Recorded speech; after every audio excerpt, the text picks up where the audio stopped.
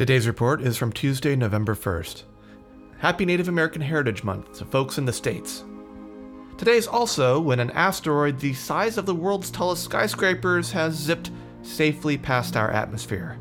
Asteroid 2022 RM4 was discovered earlier this year in September and is at a safe distance of about 2.3 million kilometers away. You can check that flyby out at virtualtelescope.eu.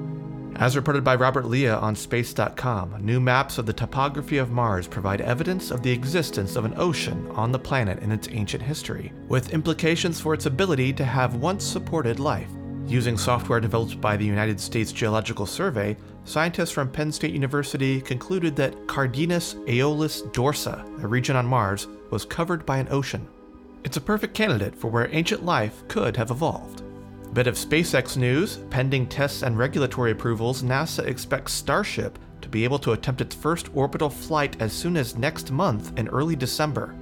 As Jeff Fust goes on to report on spacenews.com, that schedule is dependent on several upcoming milestones, including a static fire test of all 33 Raptor engines in the Super Heavy booster designated Booster 7. This is a critical step forward in the Artemis mission, which is the upcoming moon landing initiative, which, in and of itself, is a stepping stone to Mars. That's all for today. Be sure to check out our reference links, transcripts, and more at hellouniverse.space. Bye for now.